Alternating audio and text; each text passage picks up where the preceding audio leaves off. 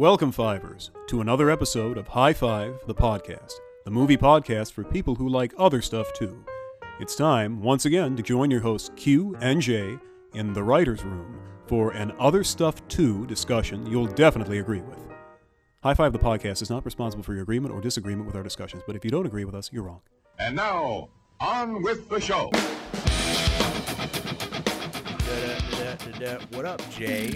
Hey, Q. That How's was it cool. going? That was like a machine gun drum intro. Thank you. That's what I was going for. That's exactly the mood I wanted to set. Have you ever thought about being a professional beatboxer? Yes. Well, you shouldn't, No. because that was terrible. That was actually the feedback I got from many in the industry. I was like, hey, I'm going to be a professional beatboxer. And everyone's like, no. I've heard the community's really accepting, but not for me. Oh my But God. in their defense, what you heard is literally my only beatbox move. So they're like, break it down. I'm like, and they're like, all right, next verse. I'm like,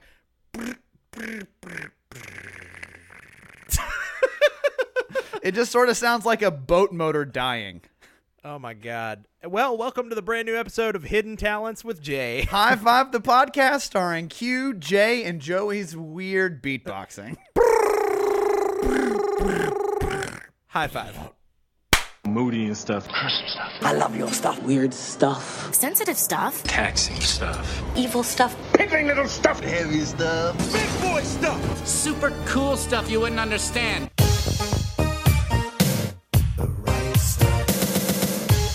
All right. Well, now that we've discovered one hidden talent of yours. Q, I think these other stuff too intros might be some of my favorites because They're when full we- of non sequiturs. They're full of nonsense. They're full of nonsense is what I was going to say. Okay, gotcha. But yeah, no, that's great. How have you been? I haven't talked to you in a little while. I am so good. I have been just really watching stuff. I've been going to the movies. I've got my kids with me for the summer. So let me ask, I know we talked about this before, and we're still not sponsored by them, which is a huge mistake. But this Right. AMC A-list thing that you Oh have, my God. is it living up to its promises? Amazing. But can I put out, listen, if anybody from AMC is listening to this, And they the are. one problem that I have is that they offer no sort of family pack option, and you have to be of age to get a legal ID, which I think is like 15 or 16 in most states, Oh. to have an account. Oh, not even to like you. So you couldn't add a +1 for Nope. either of your girls. Nope. So I'm having Ooh, to pay bummer. full price tickets for them every time we go. That's a bummer. And Haley and I have AMC movie passes, so we're paying, our $20 a month. Sure. And I feel like AMC is really missing out right there. I would gladly pay like a $60 a month fee to be able to take the whole family Right. to see up to even if they wanted to do one movie a week. Yeah. It would still be cost Well, effective. that's the thing. Even one movie a week that's like $60 an outing or more right Exactly. there. So if you're Exactly. doing that every week, that's 4 in a month you're getting. So I am honestly surprised to hear you say that's not a part of the package or that's not an option, because I kind of assumed that it would be. Right. And I did too, but when they got ready to come out here for the summer, and I was like, "Oh, well, I'm going to give it a movie pass and we're going to go see every summer movie that comes out, cuz there's literally a new movie out every week that we want to Sometimes see." 2 every week. And I looked into it, and sure enough, I read all the, legal mumbo jumbo on the website, and you have to have an ID. And that's kind of the one thing that is different than, as you know, I had the movie pass for a while. Right. That I'm is thinking one- about getting that. How are they doing? They're doing great. Great. Cool. I'm thinking of investing in stock. You should. I think you should. They're going to be the next Apple. Great. Wait, are they going to charge me $1,000 for a movie ticket? And No, and they're a just going stand to for they're the movie going to ticket? Nope, they're just going to kill off their most popular product. Perfect. Like Perfect. iTunes. Perfect. They're just going to break it into 3. Yeah, did you hear about that, by the way? Apple they're- is getting rid of iTunes. And they're breaking it into like a TV app, a movie app, and a podcast. That's app. how Movie Pass is going to do. Yeah. You can They're see cartoons, actions, or indies. And that's it. And that's it. And you have to be on one of the plans. Yeah. So one plan will only give you access to only animated movies. Right. So the first one's called like Action Pack. And the next one's called In Delicious. Yep. And then the other one is cartoons. An amazing deal. And amazing. Why not? And It's amazing. kids. They're dumb. They're not going to pay Doesn't attention to matter. the punniness of the titles. But with them, I never had to present an ID when I checked in. I just had to match it to my app. With AMC Stubs A-List, you have to present your ID every time you get your ticket. Interesting. So I can't even say Haley has a pass, I have a pass, and say Haley can't go to the movies with me and I want a friend to go with me. Yeah. Say you were going to go with me instead. I would love to go with you. Unless you look like Haley and have her ID, you wouldn't be able to use her pass. I definitely could have her ID. Right, you could. I think I could pull off the walk, but that's about it. That's it. Well, definitely. That's about it, though. The you voice both- and the look. All I'm saying way is off. you both got great milkshakes. That's what I was saying. That is, and I am agreeing. But yeah, so that, and I understand it from a business perspective. They don't want people piggybacking on other people's accounts. But at the same time, I am paying $20 a month. I would kind of like to be able to just use that ticket however I see fit. Yeah, I mean, I agree. And I even would agree with that. there was a scenario I told you the girls and I went and saw Godzilla. King Yes, of the which Monsters. I want to hear about. And we can definitely talk about it. But when I went to take them, Haley didn't go with us. Had to pay still for both of their tickets and use mine, even though I had an unused movie pass sitting at home. And so I said ugh a couple times. For one, that's just infuriating. But two, I know now because we took the little one to see a movie this past weekend. We went and saw Secret Life of Pets 2. Sure. Even her ticket, she's 4, was like $13.50. Yes. And this is like old man territory when I'm like, I'm going to go into the movies for $5. Yeah, exactly. I do remember going to the movies for $5. Now, can I say this, though? I will say AMC does make up for it a little bit. Welcome to the AMC podcast, where it's just AMC all the time.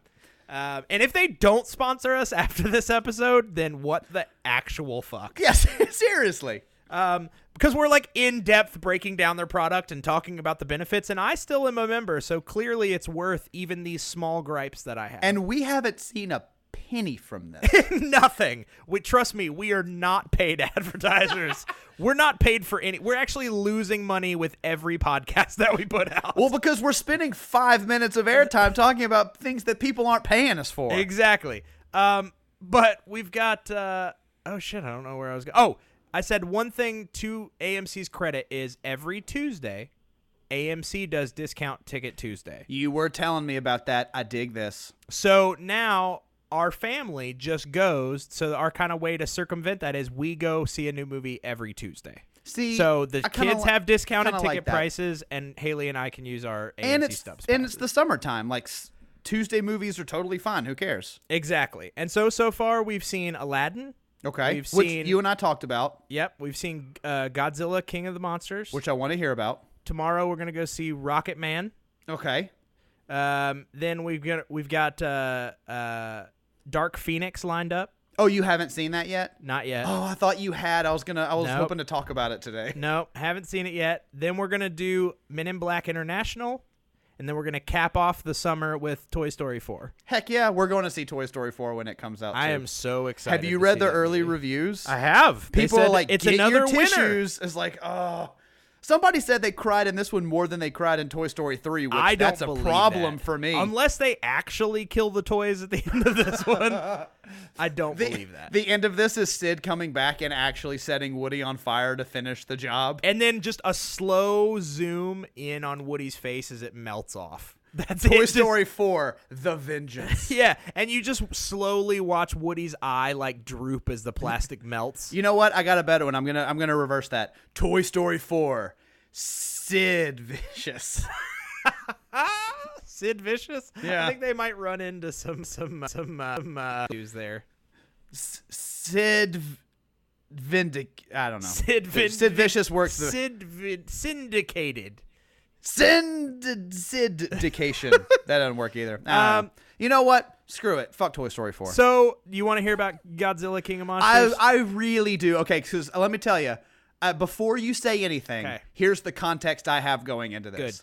Good. The other day at work, my boss came up to me and asked if I'd seen it. Yes. And I said no, and he went into about a 10-minute diatribe of how terrible it Perfect. was. That's exactly what I did when we got home from the movie with Haley. Haley was like, so how did you guys like it? And I was like, well, and then the girls and I sat down. Sit down. And we basically did a Spoiled Rotten for Haley live in the living room. And if anybody doesn't know what a That's Spoiled Rotten amazing. is, go check out our back catalog.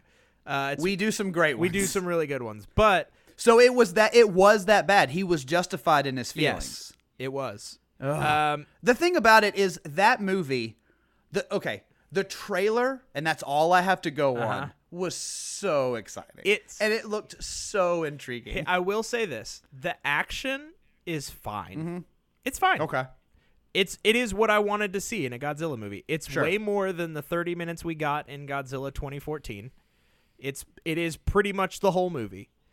But the concept and the characters are so completely nonsensical Really? that it's just hard to even accept that this is passing as an film, like an actual movie. Now- And it's 2 hours and 12 minutes long. No. One, Godzilla movies should never be An hour more and a than half. 80 minutes. 80 top, 90 tops, 80 That's best.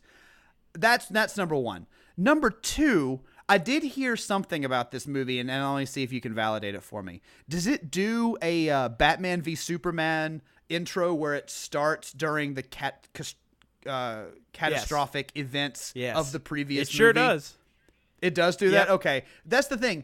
People shouldn't be taking cues from Batman v Superman. Nope, they should not. They're not being like, hey, remember the structure that works so well for those guys? Let's do the same thing with our fledgling series that we're trying not to have people laugh at. And the crazy part, I guess, on top of all of this is the cast is stacked.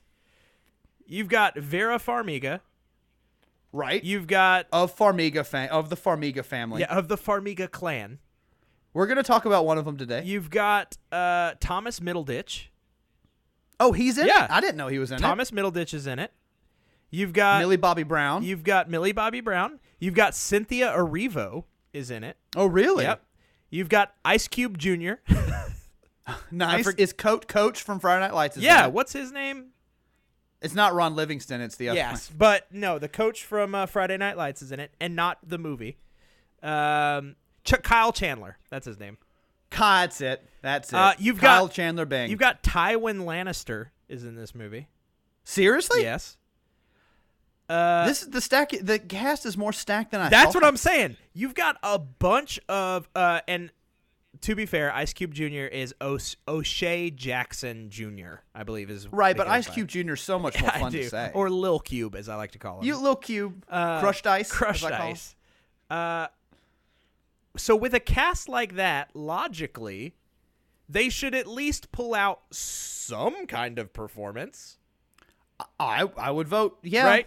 But No. they all have such crazy I don't even know if it would be like they do some weirdly stereotypical things, but stereotypical things to the point where it's like that is just nonsensical in your own best interest.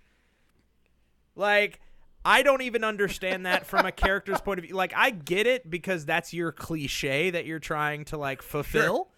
But at the same time, it goes against your well-being in this movie for no reward.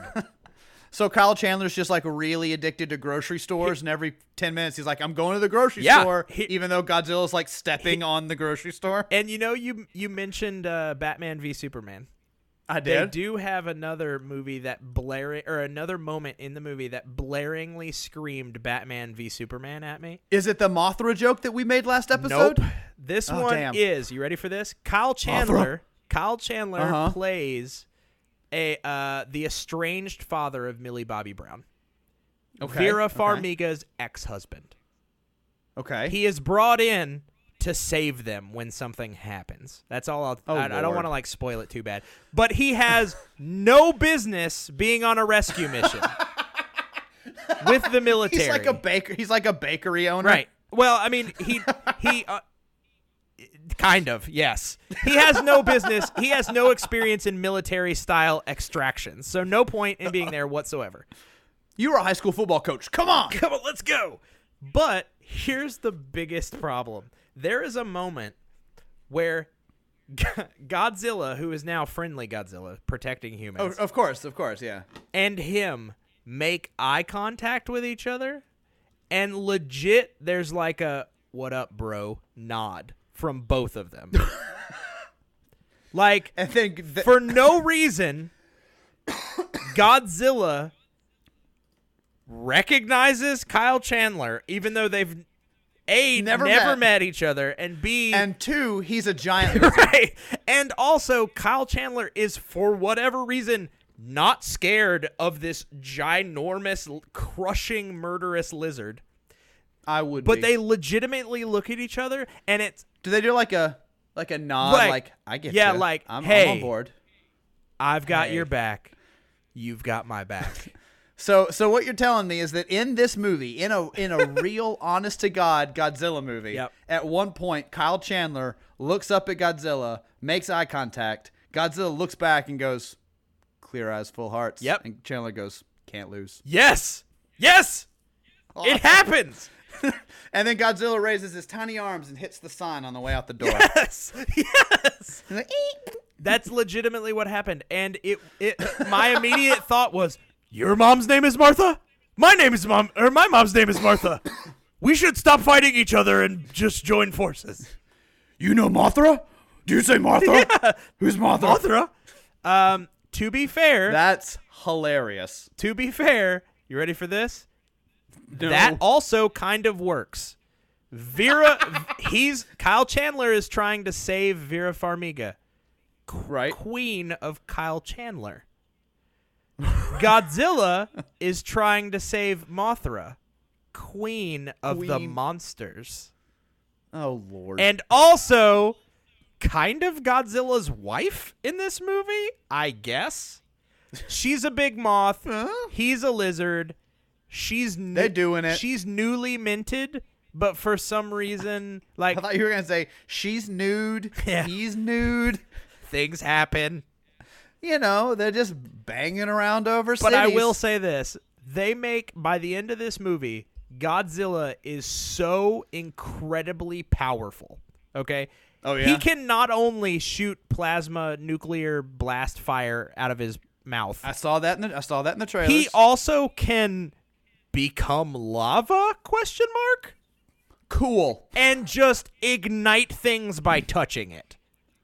Well, then let's all put aside then, because the next movie is going to be super boring. This is where I was going. In the next movie, he fights a giant monkey. Right. Like, this is going. That's it. That movie has to be 10 minutes long. This is Kong, Godzilla, and then there's only Godzilla. That's it. He just instantly burns King Kong.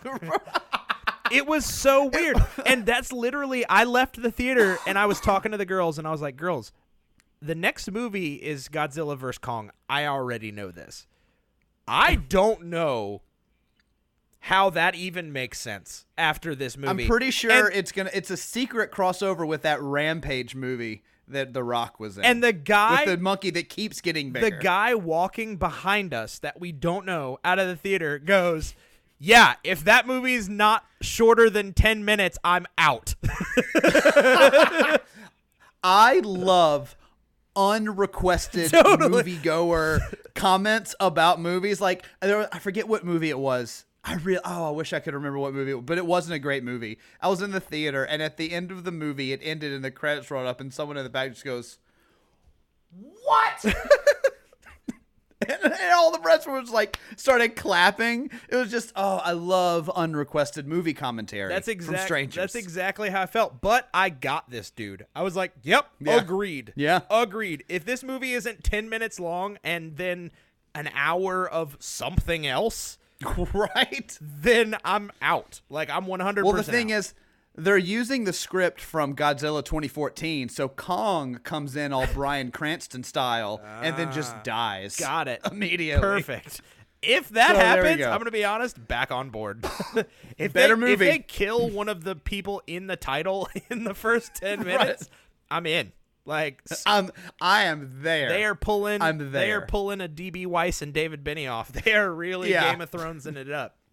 Oh, that would be hilarious. But yeah, it was a bad movie, and it was really long, and it felt every bit of its 2 hour and 12-minute runtime. There were points Well, where that I is a bummer. legitimately looked at my phone, even though you're not supposed to. I looked at my phone and went, "Wow, this must be getting towards the end." I looked at my phone and I was like, "Holy shit! There's an hour and 12 minutes left of this movie." It's like, who directed this? Terrence Malick? Yeah, what is Jesus. happening? And so, yeah, I will say that I was disappointed. Speaking of who directed this, Michael Dougherty. Man, and we talked about it. Like, we were excited that he was at the Yep, helm. Nope. Yep. Nope. It doesn't give me a lot of confidence for the Adam guy who's doing Adam Wingard. Adam Wingard, because his last one, Blair Witch, wasn't. Didn't he great. also do Death Note? Oh, he did. Yeah. Ooh, okay, And so last two. Ready for this? Michael Dougherty, who directed this one, is writing Godzilla vs Kong. Okay, this isn't related, but did you see Skull Island? Yeah, I liked that movie. What'd you think? Okay, I like a lot of it. I'll tell you though, Tom Hiddleston? Yeah. Tom Hiddle. Thank you. Tom Huddleston. Tim Huddleston. Tim scene. Huddlestein. When Tom Hiddleston is running through the green smoke gas with like a saber. Oh, yeah. Uh-huh. And just like chopping that scene pulled me almost completely out of the Totally. movie. When he That became a scene was superhero, you awful. mean? It was awful. Out of nowhere. But okay. Other than that, I thought that movie was okay. Of the three so far, it sounds like it might be the best. And I think that one was done by Jordan Voight Roberts, who did Kings of Summer. Yeah, I think so. I'll tell you one thing. Kong Skull Island looked real cool. It sure did. I'll give it that. And it had 100% more John C. Reilly, which I'm always on board Which is with. always a win. But yeah, so that was my King of Monsters review. It's King of Garbage. Don't go see that movie. Well, I'll say one thing that I saw this week, and then we can talk about our main event, which is Twilight Zone. Yeah. But I finally saw Us. Oh, God. I forgot that Took you me a- hadn't seen Us. It took me a while, but we haven't discussed it. That was so long ago. Great. It was. What did It you was. think? I loved it. Yes. I could not stop thinking I think about we've it. seen it I think Haley and I have seen it 3 times at this point. I've seen it once all the way through and then went back the next day and watched the last hour again just because I love the third Sure. act so much. It was great, man. Sure. Like there's so much so many different just layers of context and story and meaning. Were and- you able to go into it spoiler free? Were you able to I dodge was. spoilers? Well, okay. I was. I didn't have anything spoiled for me, but I will say I sort of accidentally stumbled into the twist again, like I've done with some movies. Okay. Because when the movie started, and by the way, if anyone who hasn't seen Us at this point, sorry, spoiler alert ahead of time for the next But 3 also, minutes. you've had multiple months. Yeah. like, So go. I'm not too worried. Get your about it. shit together and watch Us. So at the very beginning, when little Red or whatever goes down into the Merlin's forest, and she turns around and she sees that girl not turned around at the window. Yes.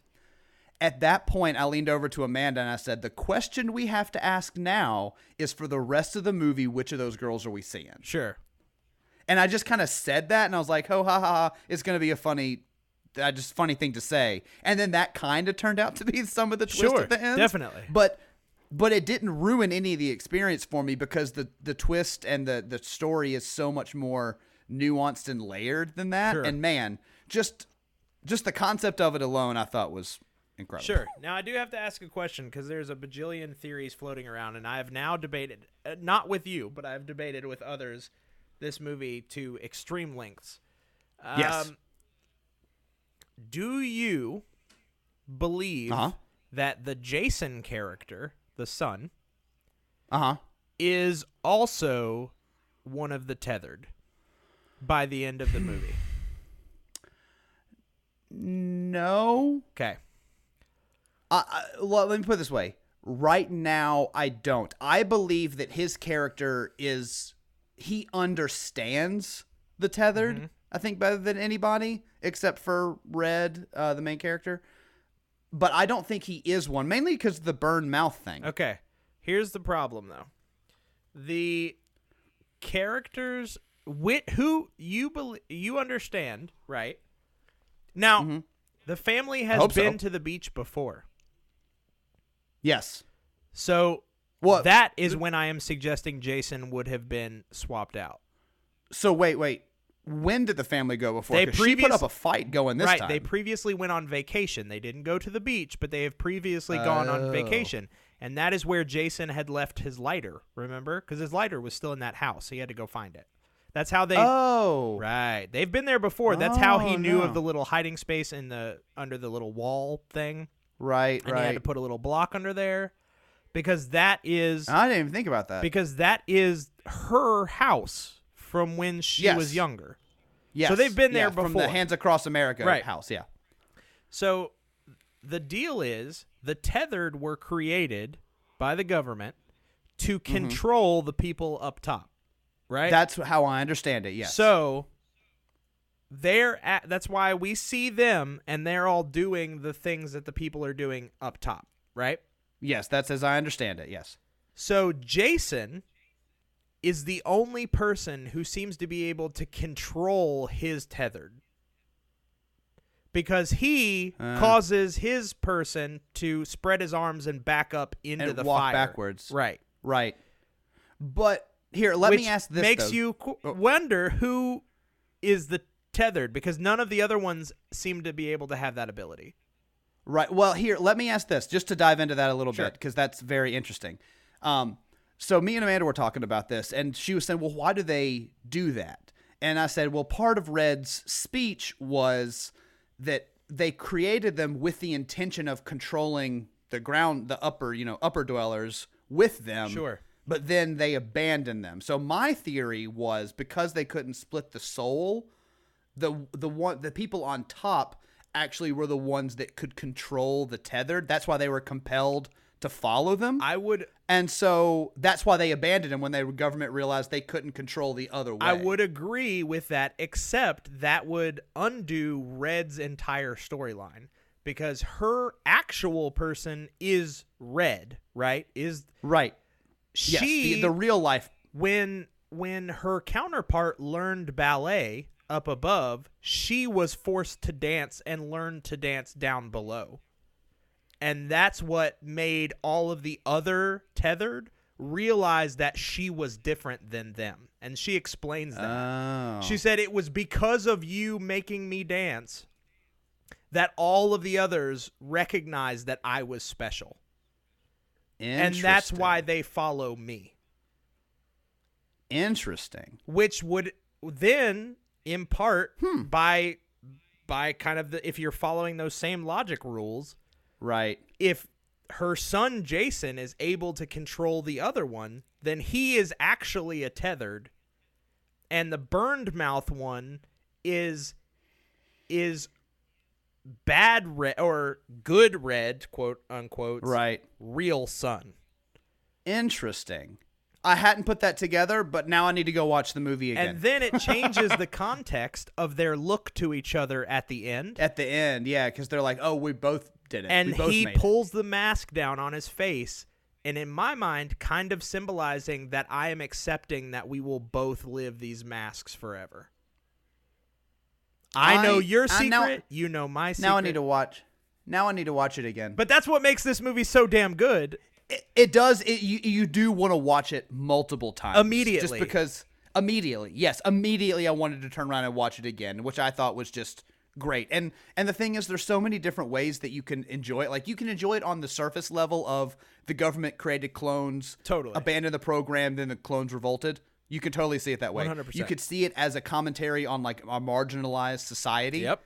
But I think my favorite interpretation of it was of an allegory for privilege. Yeah, absolutely. Of just inherent, you growing up in the sun inherently gives you a better life. And if you switch people and give someone who was born in the underprivileged society the same experiences and assets and head start in a privileged society, they can turn out without any difference. Exactly. Like, I think that was one of my favorite interpretations when I was watching it, is just seeing those levels. Now, I don't want to say that they're making like underprivileged societies animals, because I think that was more in the allegory state. But that was my favorite interpretation of what was going on. It's just, and I wanted to watch it so many times just to see all the different layers in every scene. I agree. Now with that no knowledge that I just dropped on you, go back and watch again. Now I need to watch it again. There's a Reddit theory running around that said that the fact that he's wearing a Jaws shirt also signifies it, because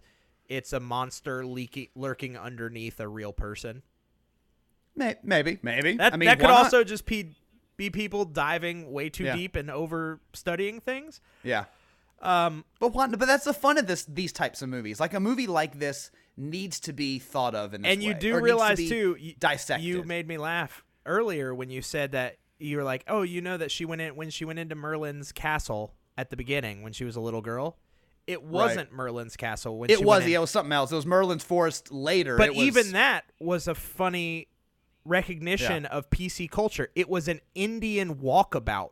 That's right. That's what it was. They didn't change anything about it except for the label. Except for the name, which was very interesting, because once again, I feel like that's a commentary on, we're still going to do the same, like, kind of underpinning crap. Yeah, racist, marginalizing thing. We'll just give it a new name. Yeah. One that's more We're going to call it something more PC. More socially acceptable. Yeah. So that in itself was a funny joke to me. But man, Jordan Peele knocked it out of that's 2 in a row from him. Oh, absolutely. Movie-wise. Absolutely. I have hands down no doubt that Jordan Peele, once again, and I did see a thing that said, like, because so many people were like, Jordan Peele is the next Alfred Hitchcock. And I saw this awesome, just like, headline, and it said, Jordan Peele, please stop saying Jordan Peele is the next Alfred Hitchcock. Jordan Peele is the first Jordan Peele. I love that he's the first Jordan Peele. I like that. And I love so that much too, better. because we don't have to compare him to anybody else, because he's honestly unlike anybody else. These are wholly original stories told in a wholly original way from honestly a wholly original point of view. You know what I mean? And now, let me say this, because I'll kind of lightly segue into something else. But the thing that I love about Jordan Peele, though, is because he has so much context, because he is such a student of the genre and of things that he likes, he's able to write in and instill these background blurry men of his inspirations. Yeah, of his inspirations throughout what he does, because you can see some Alfred Hitchcock in there. You can see some John Carpenter in there. You can see, some Psycho and some Rod Serling. There are tastes. You can see those in there. Their fingerprints are on it. Yeah, it's fun to see those fingerprints from a new source in a new way. Agreed. Through fresh eyes. Yeah. Yes. No, I totally agree. So let's segue right into it. Off of the Jordan Peele love directly into the Jordan Peele hosted Twilight Zone reboot. So let's spend some time in the zone before we wrap up this other stuff too, Q, because I finally finished the first season. Thank God. I finished it the day it came out. So I've been watching each episode the day it airs, sometimes multiple times, because I just really want to take it all in. As you know, diehard, lifelong Twilight Zone fan, like to the nth degree. I have totally stayed steadfast against the detractors who have kind of bashed this season a bit. It's had really mixed criticisms. Some people love it, some people hate it, some people think it's fine and it could do better. Right.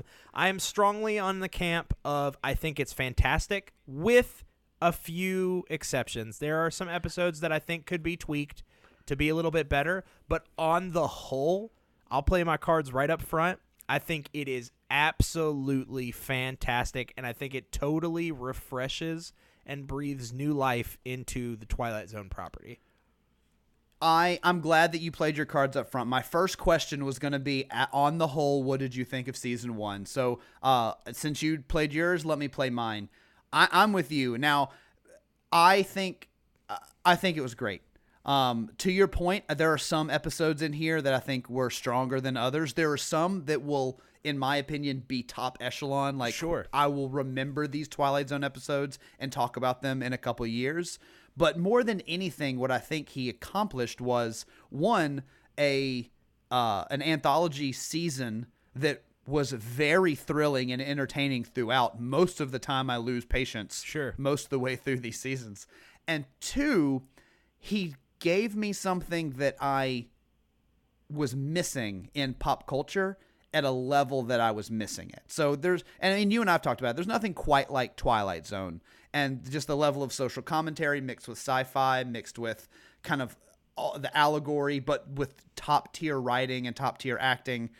There was just nothing really like that, except the closest thing we got was Black Mirror, which I think is why you and I geeked out about it as much as we did. Totally. But as a whole, I thought this season was so good, and it ended so strong for me that So like, let's even if like 5 episodes in a row had been bad, I think if it had ended the way that it did, I still would have really let's enjoyed touch through something now. We'll get to the end episode in a minute, but I do have to ask you a question right up top about the end episode. Let's do it. Does the end episode technically make my theory from the beginning of the series correct? 100%, I think it does. Okay. I think because as that I was you watching called it, I was this, like, wait a 8 minute, months ago. did I call this? Like, Now it's not not like in the way that I. It's not a bullseye, right, but I'm But close. man, you like hit that metal bar right around the bullseye and dented it. Let's give credit where credit's due. I named that shit off the first trailer. Yeah, no, this is like 8 months ago. You called this. Right, this was I think that's why I got goosebumps watching that last episode, the last like 5 or 6 minutes. Well, no, not even that. The first 5 or 6 minutes. You're like, when yeah. Okay. As soon as Jordan Peele goes cut, and I realized what the show was gonna do, I was like, oh, Q called this months ago. So let's talk. I was so proud of you. Thank you. So let's talk about. I think the last time you and I talked Twilight Zone, we left off on replay. Yeah, so we've got The Traveler through the end. Okay, and and we don't have to go through all of them. Just kind of give our impressions.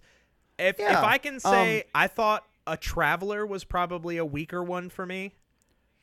Well, the thing about The Traveler that I'll say is it felt too close. And I know we've referenced this with other episodes, like, oh, well, it's kind of like this. Sure. Or, the airplane one is kind of like, Terror or whatever, 1,000 Feet.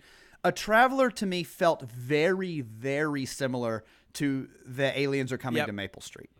Because the whole premise was an alien messing with humans by doing things in a secluded space. Sure. The only difference really here was the setting, and that the aliens had a purpose, is that they were trying to get rid of our defense so systems that they could invade, basically. Yeah. But really, that's what the premise was, very similar to the Maple Street episode. Right. And I thought it was so close that I was like, I like this. I thought Stephen Yeun did really good. Sure. I liked the episode, but to your point, I thought it was one of the weaker ones, because when they strayed that close to some of the best episodes of the past, it's hard to live up. Exactly. What's the next one after that? The next one is Wonderkind. Okay, I really enjoyed Wonderkind. I liked Wonderkind mainly. I thought the end was perfect Twilight Zone. Oh, when he's getting operated on by the kid that was mentioned earlier in the episode, like as I was like, oh, all doctors should be kids. Right. We're gonna get rid of all old doctors. So here's the deal. Obviously, I mean, not even a like veiled interpretation. No. Obviously, a direct pot shot at our current sitting president.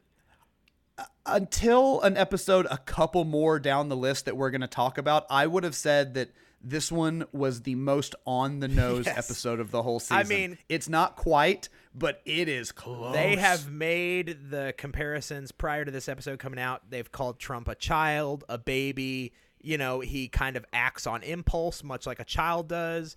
And there is a balloon in London of him in a diaper. Exactly. So it's exactly the same thing, and they kind of show what happens when you put what seems like a great idea, which is this child who has just open heart and love for everything and wants equality, if you give them supreme power, they Right. become a petulant brat, basically. Well, not even that. Like, well, yes, that, but even further than that is the idea of the layer of, yes, he's a child. Yes, he's good-hearted, and yes, he wants things to, on the surface, be nice for everybody. But that's not government, And that like doesn't And you can work people like can. that. Yes, people can grasp onto a happy message that makes them feel good, but the reality is that doesn't work, and it's dangerous because they have the mind of an infant when they're doing like it. when he got into office and he said, "Okay, now free video games for everybody," and they're like, We can't do we can't that." actually do He's that. like, "Do it." And he's like, "Do it. Tell them you will do it, or we're going to tax them." Yeah, And it's like it was. They may as well have just given that kid a comb over. Right. I mean, that's basically what it was like. No, they're going to do it. Otherwise, we'll make them pay. And then when he had, I mean, they even did the, Trump not wanting to go see a doctor for an exam. Yeah. Neither does he, and then he's like, fine, well, then we're going to get rid of all the old doctors because I don't want creepy old doctors anymore. Right. I mean, it was just so many. But how about that scene where he's playing putt-putt? Oh, that was like a There Will Be Blood. Holy- I'm gonna drink your I am milkshake. That's bowling exactly what I scene. thought. I was like, I'm going to drink your milkshake. And the thing is, he's a kid. He loves milkshakes. Right. And there was that, but they had that cool lighting change, Yeah. which at first on the surface, if you didn't understand the context, would be like, well, that's weird. Like they're just doing like a weird dramatic lighting change. But they worked it into the story to where like he has this lighting system installed because he's a kid and he he just likes weird shit. But then it gives you this really ominous like green lighting over everything. Yep. When he basically calls out John Cho for planning treason, basically. It's like, I'm really upset about this whole treason thing. Right. He like drops it so casually, like while he's putting. It's like, ooh, you're vicious. right, and it was scary. It was like legitimately scary. And then you see all of like the twisted perspective on people who were like damning John Cho. Yeah. It's crazy. Yeah. And it was scary because It was. it induced Well, fear. it was scary in the way that the best Twilight Zone episodes, and I'm not saying this is like one of the best No. Twilight Zone episodes, but it had the structure of the best Twilight Zone episodes. It was scary in the daylight. It was scary with people that you understood the whole time. Right. And then the twist at the end was a dramatic, horrific irony based off very well laid out character lines. Exactly. Like character arcs, which those are the best Twilight Zone. In my opinion, those are the best Twilight Zone episodes. And like, in my opinion, that I was getting scared, and to kind of go into the next episode a little bit, I was getting scared with 6 episodes in that we were dropping aliens too many Yep, times. I agree. Like, because that's just a little too easy to be, the twist is aliens. And we did that like 2 or 3 times early on, so I was getting nervous, but then it corrected itself later. To be fair, though, Twilight Zone did lean heavily into aliens originally. It did. It did. And that's totally, but I started to notice I want to lay something else out for you that will, I think, make the last episode even more enjoyable if you haven't already thought of all this. Okay, please do. I believe that the structuring of these episodes to represent original Twilight Zone episodes with an updated format is the point of the last episode. So all of these were intentionally designed. They used episodes that mirrored original Twilight Zone episodes, but with an alternate spin. And if you look at it, each one does it. So even Wonderkind is an updated version of the episode with the child who can wish people to places. Oh, yeah. Well, wasn't there an old one where a kid like runs for mayor or something, or a kid has superpowers and controls the whole town? Well, that's it. So that's it. Okay. He can basically he can make anything he wants to happen. And so his parents are kind of captives in the house with him. And anybody who opposes him, he sends them to a cornfield, like in the middle of nowhere. I forgot about that, yeah. But again, the kid's last name in this is that kid's last name from that episode. Oh, seriously? Yeah.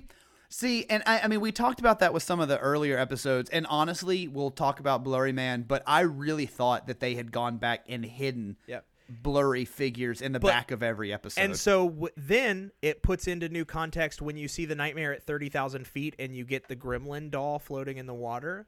Yep. Which that doll popped up in like 3 other episodes. It's because they're showing that there are fingerprints of the original series throughout this whole new series. And it actually changes the way that you perceive all of the episodes once you get to the final episode. Yeah. So all of these episodes are callbacks to other episodes. All of them. And they lay that out in the last episode. Yes. And so what do we got again? Next we got is that the 6 degrees? 6 Degrees of Freedom, yeah. Which is a pretty good episode, but like you said, ends with aliens again. Here's what I thought was going to happen at the end of that episode. What I thought was going to happen is I thought it all revolved around them not opening the porthole. Yep. And I thought that they were going to land on Earth, open the porthole, see the blasted terrain and be like, we made it to Mars. And then they were going to zoom out and it was going to be like destroyed Earth from a nuclear. Sure. Like, because they'd been gone for 4 years after a nuclear holocaust, basically. Sure. That's what I thought was going to happen. And then it turned out to be aliens that were testing us to see if we could make it to another planet or whatever. Right. Now, I will say the guy who goes crazy in that episode, awesome acting. Oh, he was great. Agreed. The rest I thought was fine. Honestly, this was one of the weaker episodes for me of this season. Totally agreed. So then that one was followed by Not All Men. Okay, so that's the male toxicity episode. It is with Ike Barinholtz, who I really liked in this episode. Honestly, I really enjoyed this episode. I did too. I thought it was this was really another one that good. it was very on the nose. It was, but the end reveal of the fact that it wasn't actually causing anything. That I was hoping, I had my fingers crossed the whole episode that was the twist. It was that there was no twist. I thought it was going to be like a news alert came on that said, hey, by the way, some bricks fell out of a spaceship or something like that's why they were red. I thought it was just going to be like something completely non-related. Yeah. But instead it was just it affected you if you chose to let it affect you, basically. Which I thought was cool. Like, okay, my only issue with Not All Men episode is I thought they rushed that twist at the end. I will agree with that. I don't think there's a good way, and a lot of the episodes will do this where like one image or one line or, like the child doctor walking into the room, like there's just one quick pop and it puts everything into perspective. There's not a good way to do that with this story, but there needs to be. Like that's the only issue I had with it is that I didn't feel like it punched as hard as it wanted to or should I do have. like that they set it up though with the framing device of the gay nephew. Yes. And they kind of used him as the way in to offer a different perspective from the male perspective. But I also liked their use of him to show that it's not just male-female relationships that suffer from this sort of thing. It's his boyfriend also did it. Yes, correct. And it's a problem with just the idea of toxic masculinity and ownership over a partner. Right. And so, I thought it was a stronger episode for sure. I agree. It was in the top. It was in the top for me. And then what do we got? The next one is Point of Origin. Ginnifer Goodwin. Did not care for that episode. This is my weakest of the season. And here's my reason why. It was too on the nose. Yeah. Hey, you're illegal. Every instance of subtlety went so far out the window with this episode. It's like, hey, you know the immigration crisis? What if it happened to a white lady? Right. That's okay. it. Yeah, but okay, like, yeah, show me that. Make me understand those horrors and put it in a different context. But don't just be like, oh, it's the same because it's dimensions. I don't know. Right. It was like, oh, I know what they wanted. Yeah. I know what they were trying for. Yep. They just, whoever was writing some of the subtlety of the other episodes was on vacation that week. And I 100% agree, weakest of the season for me. Yeah. And then our good friend Chris O'Dowd oh yeah, in the Blue Scorpion. I will say I also didn't really care for this one. It was okay. I wasn't quite sure that I even got what it was about. Like this almost has the opposite effect of the other one. If there was social commentary in this one, missed it. Right. I don't know what the social commentary was.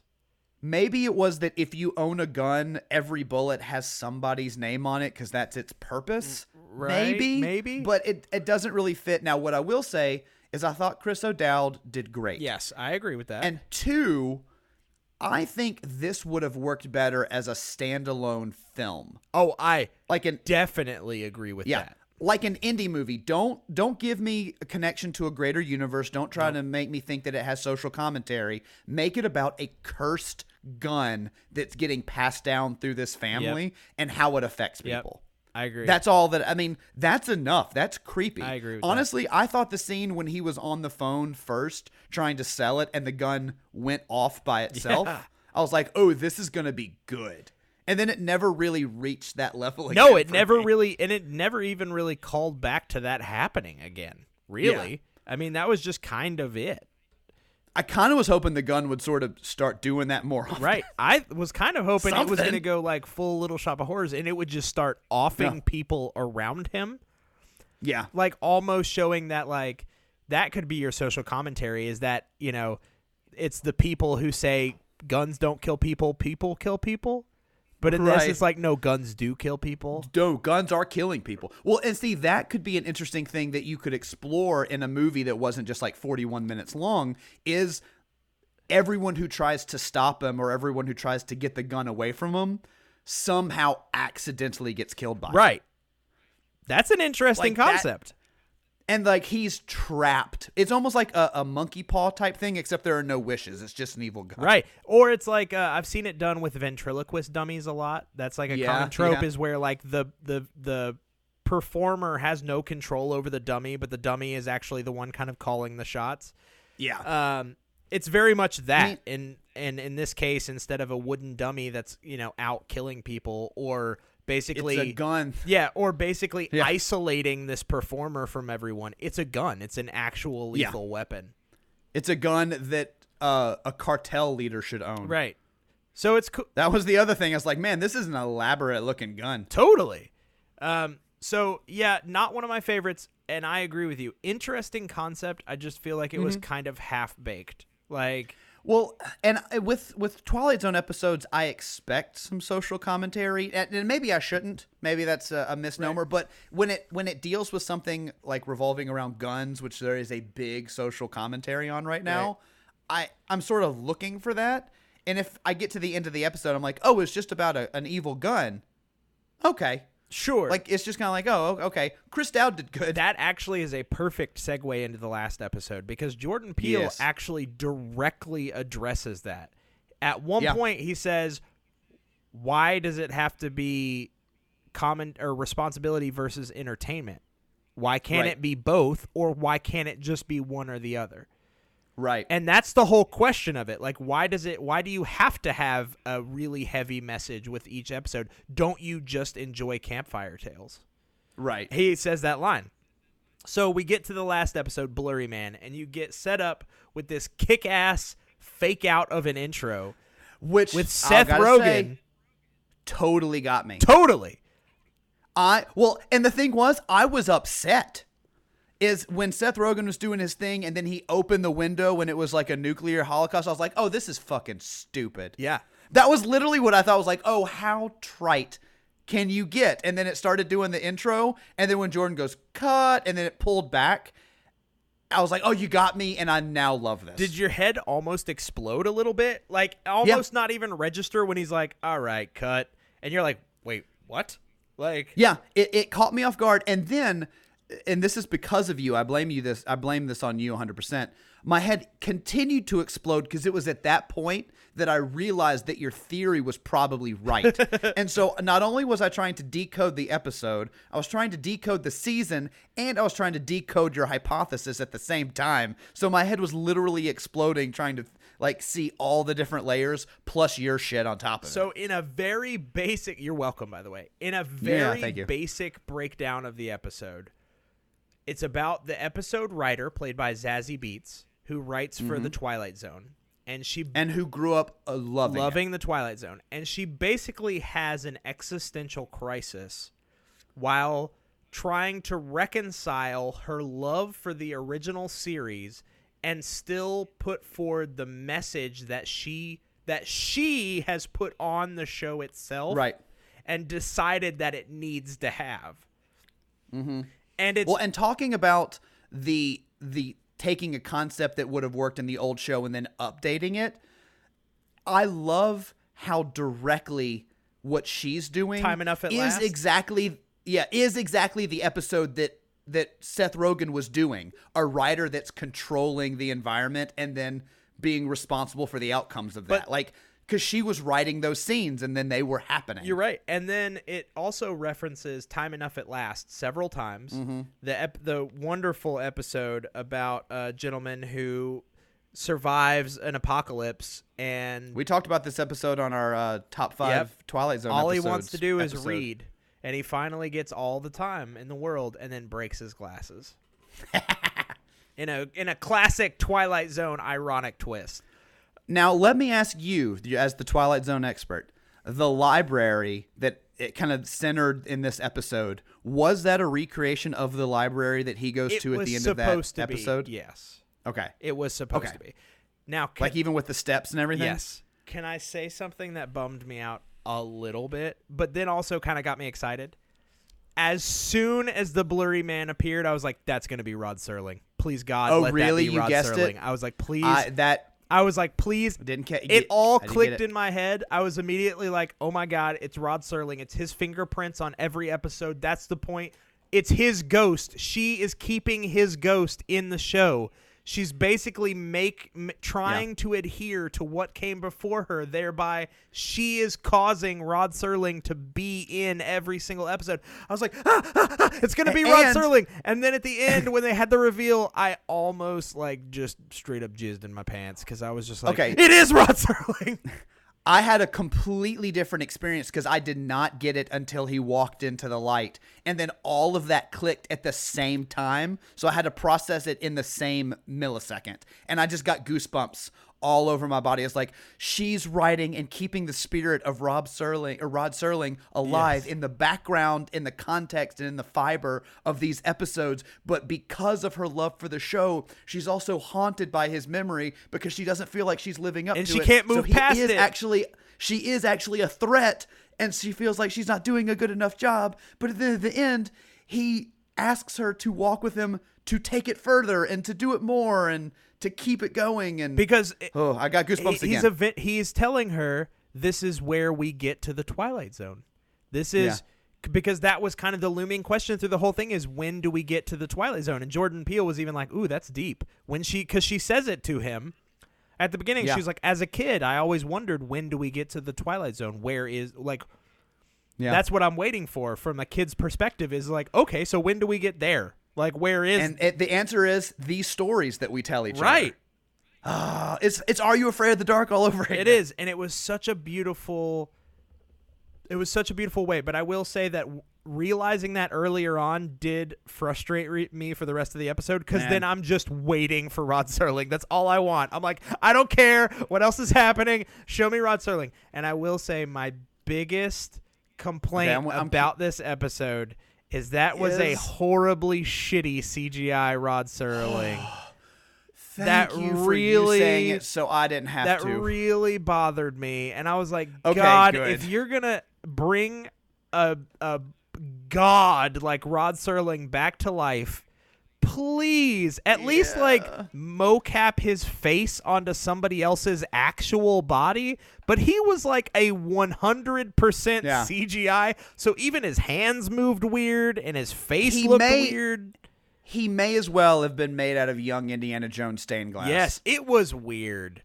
Like, okay, I'm so glad you said that because that was my biggest problem with the episode. Yeah. Is like he does not look great. And I was like, God, with the technology that they have now, could they not have like cut him from another episode, like an actual Twilight Zone episode, and then just like, Okay, did you know that like Moff Tarkin him, even better, make him look at this half as good. This technology exists, and they've already done it with Rod Serling.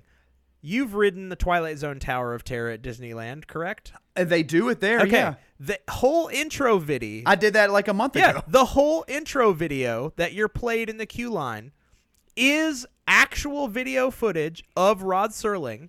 They have rotoscoped him out of an original episode. They have put him against a new background, and then they had a voice actor dub over what he's saying, and they digitally altered his lips. Well, that's the thing Done. is like with all those I forget what they call them, but when they mouth over what people are saying, like they take out the audio and they put silly words on top of it. The dubs or the the dubs. Yeah. Like even that, honestly, if you had gotten dialogue, bad lip reading. That's it. Thank you. If they had gotten just clips of Rod Serling saying things that were somewhat similar to what he was saying, I would have gone along with it. It looked better in black and white at the very end, but still didn't look great. No, it didn't look great. And I will say, but the concept I love. That was the one part where I was like, God, if you guys would have just given it a little more effort on this, it would have made it an all-time classic episode for me. But I really did not like seeing Rod Serling like that. It was very off-putting. You know what I mean? It was. It was just ooh, he looks real CG. Like, he looks like a cartoon. Now, one thing I did wish had happened in this episode more than it did, and maybe it did and I just didn't catch it, but I don't think it did, is I kind of wish they had layered in a little bit more of the other episodes, just because they had made that connection. And I'll say what I really wish had happened. Remember when she was running through all the sound stages? Yeah. But they were all like sound stages from the episode they were filming with Seth Rogen. It was like the grocery store No, those are all from all the episodes throughout the season. The grocery store is from the illegal white woman episode where she goes grocery shopping. Okay, good. The bar is from the comedy episode at the beginning. You know what? I take it back. They did exactly what I was hoping they would do. I was like, what are you talking about? They used all the sets. They did exactly what I was hoping. I didn't recognize them as much as I wanted to. Yeah, nope. And that's on me. That's on me being They dumb. were all the sets from the previous episodes. That's cool. I like that. And now I do wish they had, like, the actual blurry men that they were hiding in all the scenes in the editing room. Yeah. I haven't gone back and watched the episodes, but I hope that they're there. They are. In the actual episode. Yes! They hid blurry, and one step further, they're not always blurry. They're just always not the prime focus. And every single one of them is wearing his black suit and has the black short haircut. And it's like the broke neck lady all over again. In the replay episode, it shows him in the distance, and he lifts up his hand, and he has a lit cigarette that's burning. Oh, nice. So those are actually in the episodes throughout, but you just don't pay attention to them because they're background characters in a suit. I love it. But I was like, fucking, they've set this up from the beginning. So you know when they pitch this series, they're like, all right, this is how we're ending the season, and we're just going to work backwards from there. Yeah. It's fucking brilliant. They probably had the first two episodes, a plan for all the rest, and then that last episode. It's brilliant. I love it. So, and honestly, of all the reboots that have happened with Twilight Zone, and this is where I really am going to like kind of make the point on the whole season, is outside of the original run that was just a classic and just the tentpole that it needs to be. As reboots go, this is the best version they've done since the original. For sure, without a shadow of doubt. And it also makes me wonder, was this the ceremonial cocooning stage? So was this final episode, was this them going, okay, we're going to go into this cocoon now, and when we emerge for season 2, which it got picked up for, we're going to be something wholly different. Yeah, it's like it's not going to be remakes of old episodes. It's going to be new, culturally significant episodes. And it may not even follow the same structure or format that you're used to. And that's kind of what I'm wondering, is because I feel like they kind of addressed it like, we don't have to hold to this stuff anymore. You guys are holding on too hard to the wrong things. You need to understand that this is the Twilight Zone is the type of story that we're telling. It's not how it's told. It's not what's being told. It is the concept of what it is. So The Twilight Zone is a story with multiple layers that bring enlightenment to situations. So here it is, another prediction. Let's do it. My prediction is that the second season of The Twilight Zone will follow a wholly different story structure and will totally abandon the narrator intros. Oh, we're locking with it Jordan in. Peele. Or something Next year. or something of that nature. There will be some Sure. sort of drastic change to how the show is presented moving forward. Let's go 2 for 2, Q. Let's try it out. Let's see. I love it. But I feel hope like that if that's I the way get that it this goes. one, Jordan Peele needs to hire me to work on this fucking series because clearly him and I you are have on the to. same page. Yeah. If you get this right, and this is your second prediction for Twilight Zone, you have to be added as a staff writer for season 2. That's the stipulation that it's no social one contract asked us at this for. point. No, it's in stone. It's written. We're good. Right. We're doing it. So speaking of being in stone and written, I think it's time we put a tombstone in this conversation. Boom. Until season 2 of Twilight Zone, we are now stepping completely out of the zone. Oh, I thought you were saying until season 2 of Twilight Zone, this is the last other stuff too. So we'll see you next year, guys. No. But we're stepping out of the zone, and we'll talk about it again as more news comes out for And season on top 2. of that, we will step out of this episode until 2 weeks from now when we do another one. So all the movie news that happens in the meantime, just keep your mouth shut about it. Yeah, don't tell us. Don't spoil. No spoilers. Don't let us know. We don't want to know. Jay, We'll figure it out on our Go own. watch Us 5 more times and report back. to Okay, us. I probably will, honestly. I'm already itching to watch it again. Good. All right. That's it. All right. Follow us on social media and share this episode and all that other jazz that people say at the end of podcasts, everybody. And P.S. If you're in the Omaha area at the end of June, 28th, 29th, 30th, come visit us at the Council Bluffs Convention Center. We will be there for Ocon Expo 5. We got a booth and a table. Come visit us. Come get some stickers and stuff. It's time to close the door to the writer's room once again, as this week's award-winning High Five, the podcast episode, comes to an end. Feel free to reach out to the guys with your suggestions for episode topics by emailing them at myfive@highfivethepodcast.com. That's MYFIVE at